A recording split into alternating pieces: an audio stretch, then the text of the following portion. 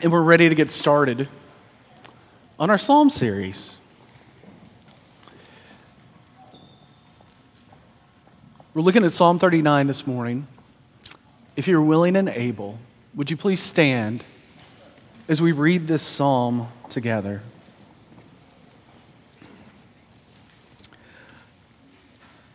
Hear now the word of God. To the choir master, to Jeduthun, a psalm of David. I said, I will guard my ways, that I may not sin with my tongue. I will guard my mouth with a muzzle, so long as the wicked are in my presence. I was mute and silent. I held my peace to no avail, and my stress grew worse. My heart became hot within me. As I mused, the fire burned. Then I spoke with my tongue. O Lord, make me know my end. And what is the measure of my days? Let me know how fleeting I am. Behold, you have made my days a few handbreadths. My lifetime is as nothing before you. Surely all mankind stands as a mere breath. Selah. Surely a man goes about as a shadow. Surely for nothing they are in turmoil. Man heaps up wealth and does not know who will gather. And now, O Lord, for what do I wait? My hope is in you. Deliver me from all my transgressions. Do not make me the scorn of the fool. I am mute. I do not open my mouth, for it is you who have done it. Remove your stroke from me. I'm spent by the hostility of your hand. When you discipline a man with rebukes for sin, you consume like a moth what is dear to him. Surely all mankind is a mere breath. Selah. Hear my prayer, O Lord, and give ear to my cry. Hold not your peace at my tears, for I am a sojourner with you, a guest, like all my fathers. Look away from me, that I may smile again before I depart and am no more. This, friends, is the word of the Lord. Thanks be to God. You may be seated.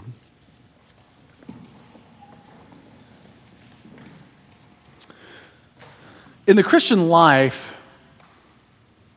there are kind of three different things that are concurrently going on. Think of it as a triangle, and three different points of that triangle. So what should I believe? What should I do? And what should I feel? Now, in our reformed-ish world, a lot of times we get the first one really good. What do I believe? I know what I believe because I confess the Westminster Confession of Faith every Sunday morning, or I know the Apostles' Creed by heart. Or what do I do? Or what should I do? And there's some in Christianity, and realize Christianity, the capital C church, is a very big tent. Trinity, and even this denomination, is a very small p in a very big pot of stew. We have our distinctives. We're not like everyone else, but we do have a common confession, right? So whereas Reformed folks typically have a really good idea of what should I believe, maybe others, let's say Catholic types, are really good at what should I do. I thought it was a very interesting thing over the course of the past couple of weeks to see how both in tornado-devastated states like Missouri, tornado and flood-devastated states like Oklahoma, the people out there handing out water and things like that, none of them were PCA people at first. Because they were, hey, you know what? We ought to do something. Great. What? I don't know. Well, how are we going to get water together? I don't know. What does the Westminster Confession say? I don't know. And there are others who, let's say, center on what should I feel? I think in many ways our Pentecostal brothers and sisters have us absolutely beat in this. Here's how I know. Well, not here I know. Here's one example of here I know. Here's how I know. As we worship, we sing together, there's a bunch of you that wants to raise your hand,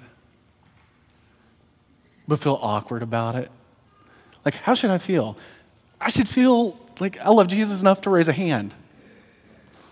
That feels awkward to some of us. Like, I really want to, but if I do it, then no one here knows what that means, and they think I'm asking a question. So 3 areas, right? What should I believe? What should I do? How should I feel? We see that in Scripture as well. If you were to tell someone what they need to believe about Christianity for it to be, let's say, a saving faith, you'd probably tell them to go read Romans. This is why Campus Crusade created what's known as the Romans Road, to show people how to be saved. Paul, the Apostle Paul, is excellent at writing about what we need to believe. Or how about what should we do? You probably would point people to the gospel accounts and say, you see Jesus, except for all the miraculous type stuff, do what he does. Or maybe to Acts, do what the early church is doing. But let's ask the question, how should we feel? Where do we go in Scripture to talk about how should we feel? I think the only book, really, that satisfies that is the Psalms.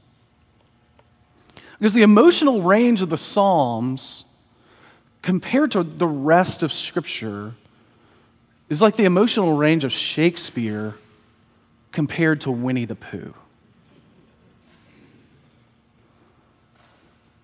I do believe that in order to be an emotionally deep and emotionally self-aware Christian, our time in the Psalms must be long and deep.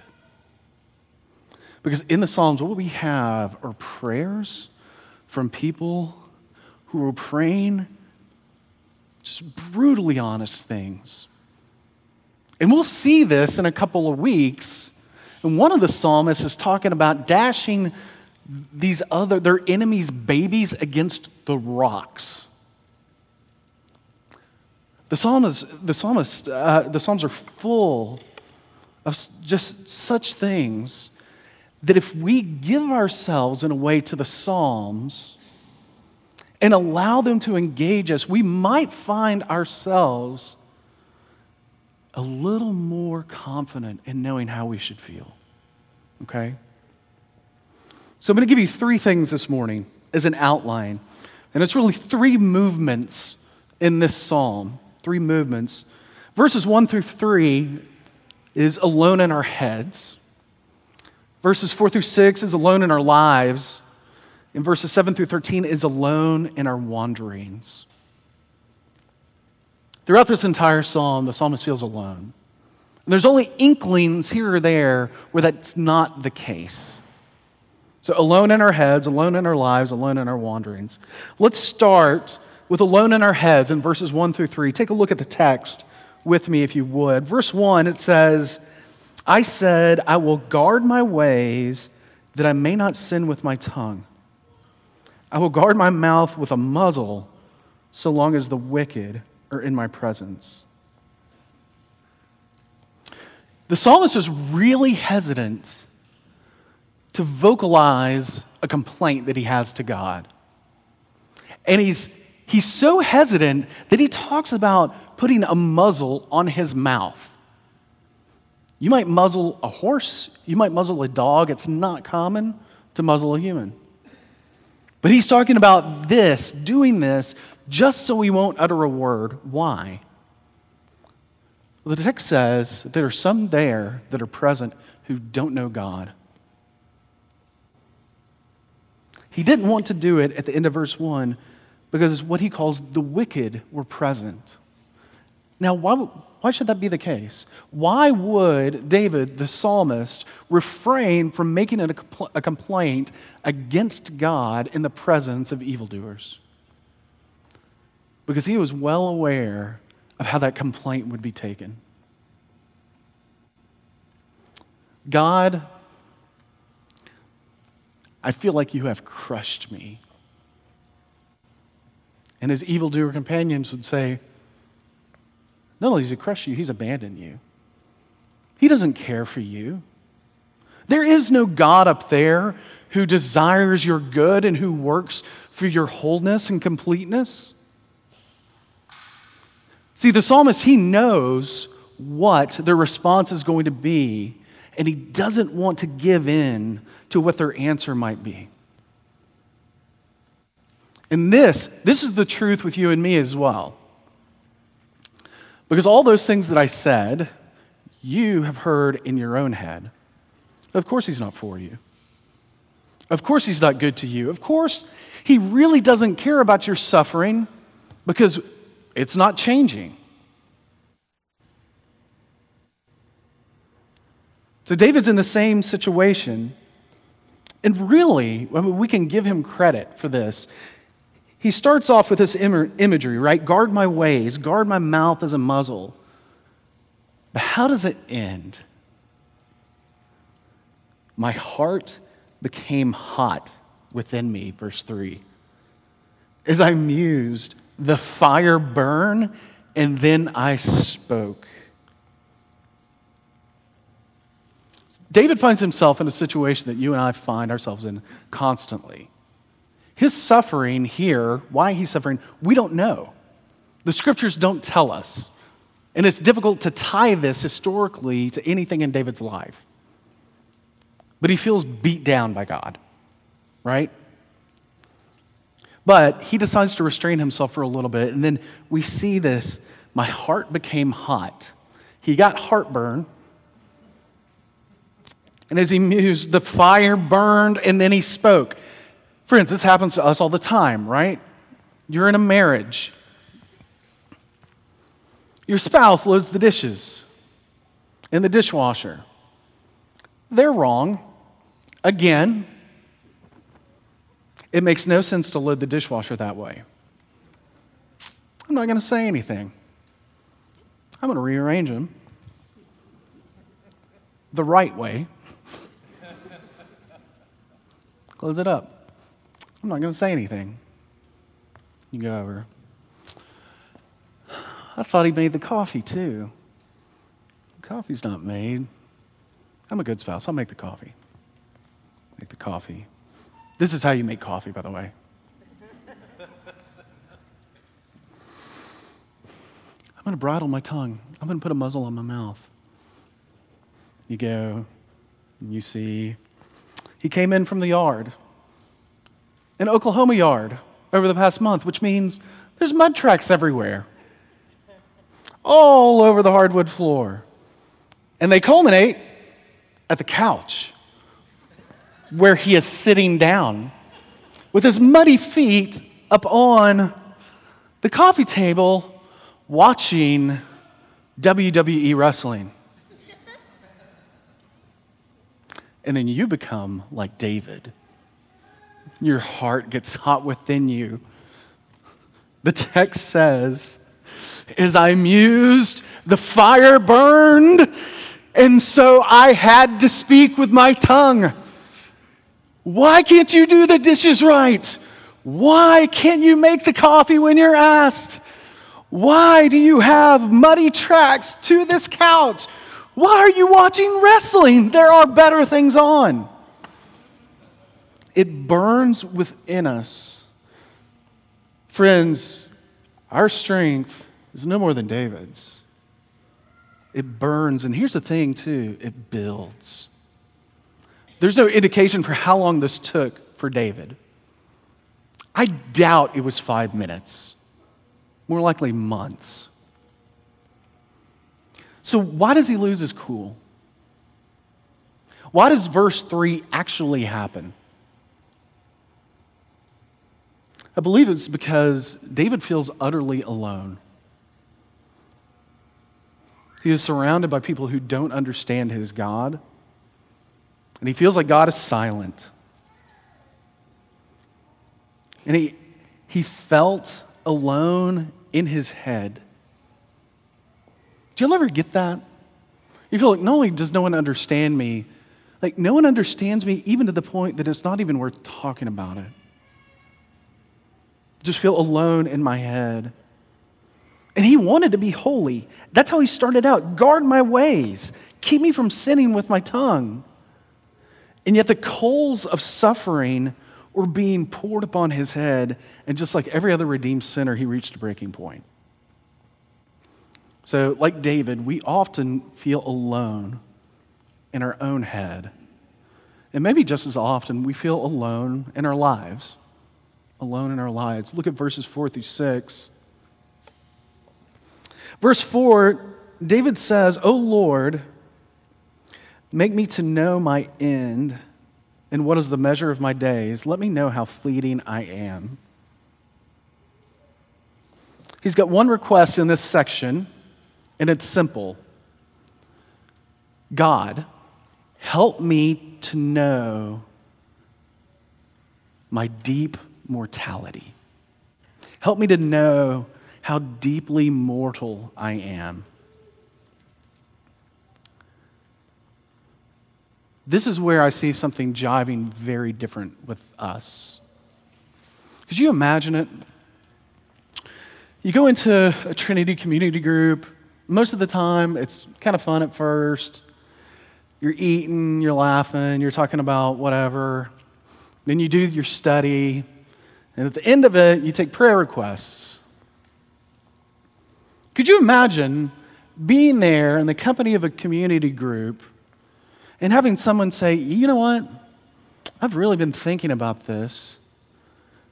Would you guys pray for me? Would you pray that God makes me keenly aware of my mortality?" That would be weird. My declaration of it being weird is not to discourage you from saying that. That's not a normal prayer request. And I would tend to think that that wouldn't be a normal prayer request in this time. Make me to know my end. Help me to know how my life is a vapor, as he goes on to use language like that.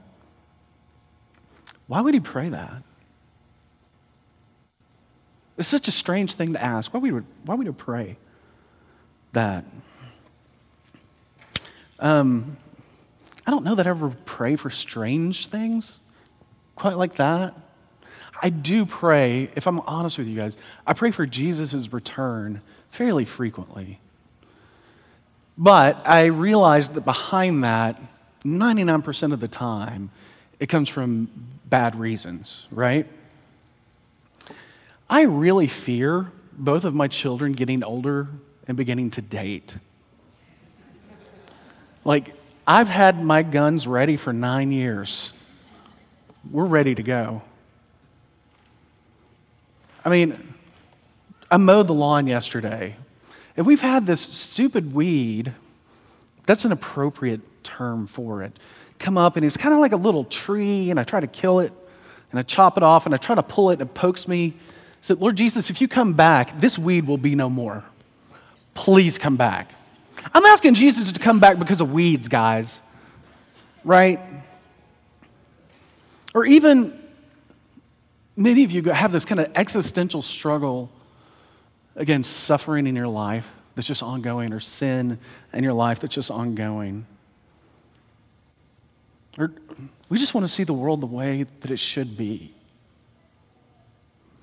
I mean, maybe I'm getting more emotional as I get older.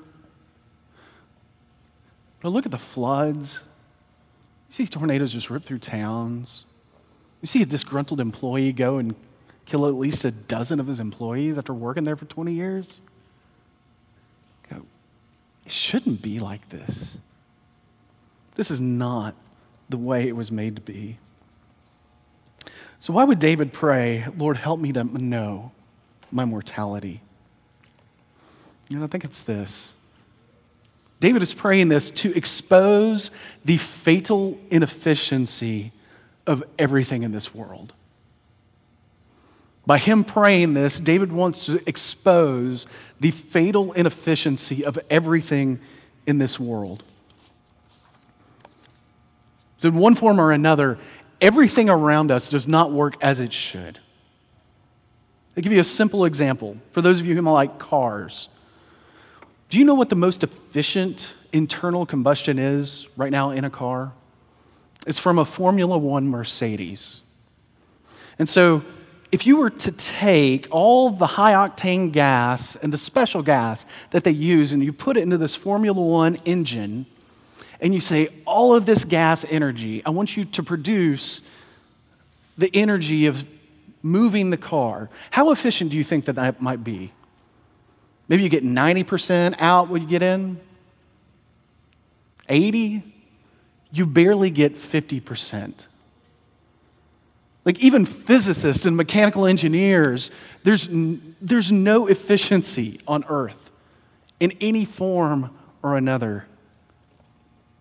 We long for a world where life works right, but it doesn't. And so what we do is we feel alone. My job doesn't work right. And by the way, this happens in marriage. My spouse doesn't see me the way I want to be seen. My spouse doesn't see me how I actually am. Or we're just going through a funk, or whatever it may be. We often experience being alone in our heads, and we also experience being alone in our lives. But if we look at the last section of this, we also see David, as it is, alone in his wanderings. That is the very path of his life. Look at verse 10 with me. It says, "Remove your stroke from me.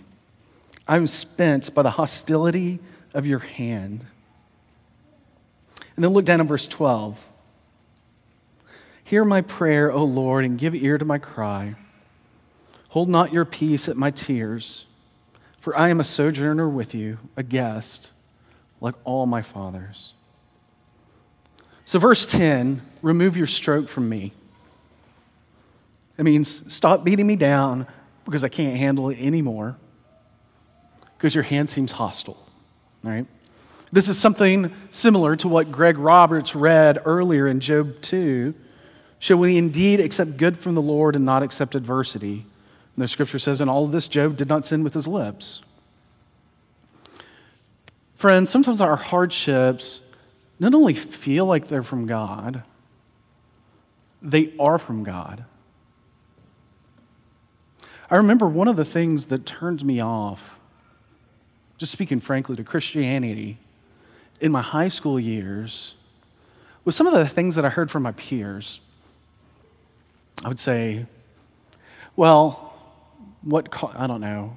I was a smart aleck, and I can't think of an example right now, but what caused this great forest fire over here that killed lots and lots of people? And my Christian friend would say, well, lightning or something like that. So, well, could God control that lightning? Well, sometimes he just kind of lets things run their course. It's like, look, whoa. If he's God, really God, he can either stop it or start it or whatever, but he's God. Or if we take something like the flooding, even recently, a message that I've already heard from evangelical Christianity was, God doesn't like it to flood, and so it was probably something to do with sin. Like the sin of the people in Tulsa. Our collective sin. Which, I don't know what it is. Fried chicken. It could be any number of things. Like, no. Sometimes God either sins or allows destruction. And we have to deal with that. We don't like it. No one does. But we have to deal with it. And in our hearts, kind of be where Job is. He sends the good. And direct or indirect, the bad comes from him too. What are we going to do? If we're going to accept good for him from his hand, can we not accept his hand when it's suffering. The problem is, and the problem that David is wrestling with here, is that it seems pointless, that his suffering seems pointless. How do we deal with the fact that most of our suffering at the time does seem pointless? I mean, you get this if you're a small child and your parents ground you from screens, or they make you stay in your room, and that seems pointless. And it goes all the way up to, let's say, curable cancer. The reason why that we begin to question in our suffering is because we were made for sonship in eternity. We were made for sonship in eternity, and that's why the futility, the inefficiency of everything seems like a problem. For instance, the ant. Have you guys ever just watched ants? They don't stop moving unless it's to let another ant in front of them, and they keep going. The ant never seems to have a problem with a nonstop life. You know, a bird is constantly looking for seeds or worms. So one of my favorite things to watch after mowing the yard, and the birds go out there and they go crazy. It's like, all the seeds are loose, all the worms are close, and they're going, and you know what happens? They get up and do it the next day. After that, they get up and do it the next day. At no point does a bird say, all I do is look for seeds. This life is in vain. A bird never does that. Even if you take a primate, for instance, like a chimpanzee doesn't look at yet another banana and say, is this all life is? Yet another banana? No, he eats the banana, and there is no question. But yours and my suffering cause us to say, is this all life is? Is this all life is? Suffering, wandering on the earth until it's over? The reason we struggle is because of what C.S. Lewis has written about in his famous book, Mere Christianity. I'm going to read this from Lewis. The Christian says, creatures are not born with desires unless satisfaction for those desires exists. A baby feels hunger. Well, there is such a thing as food. A duckling wants to swim. Well, there is such a thing as water. People feel sexual desire. Well, there is such a thing as sex. If I find in myself a desire which no experience in this world can satisfy, the most probable explanation is that I was made for another world. Our suffering, the psalm is teaching us, our suffering attunes our hearts to the fact that we were made for another world. That we were made for another world. He feels alone. Oftentimes you feel alone.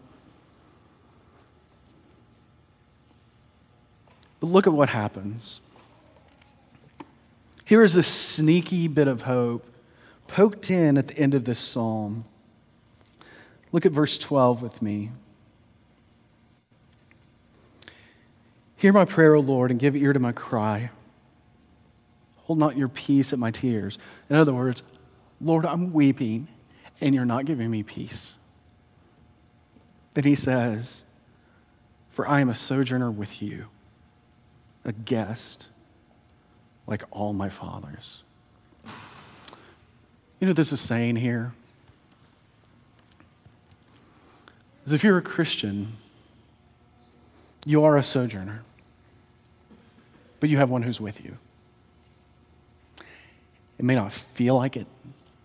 It may feel like his hand is turned against you. It may feel like he's working against you, but you have someone with you. If you're not a Christian, what does this mean? It means that you are utterly alone. And it's really a terrifying place to be utterly alone, to know that all I see is all there is. But the Christian, in a way, unlike David, we can acknowledge that we are not alone, that he is with us, that he is for us, and that he wants to walk alongside us, friends, in our suffering. So even though the title of the sermon is The Lonely Wanderer, it's more of the lonely wanderer ? Because it's very possible for us in our lows, in our suffering, in the frustrations of the fall, to go about as if we were alone. What the psalm is encouraging us to do is to go about as if we are not actually alone.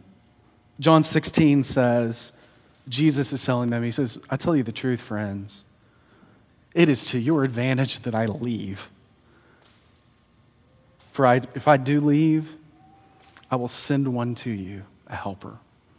Friends, Jesus has given us a helper in this, to point our eyes not merely to what we see in the suffering on the vertical, but point our eyes back to heaven, to give us a taste of the New Jerusalem, where things do work the way that they should, where suffering has ended, and where Jesus has conquered your sin and your death. Let's pray. Father, we ask that you would enable us to have eyes like that, to not be overwhelmed,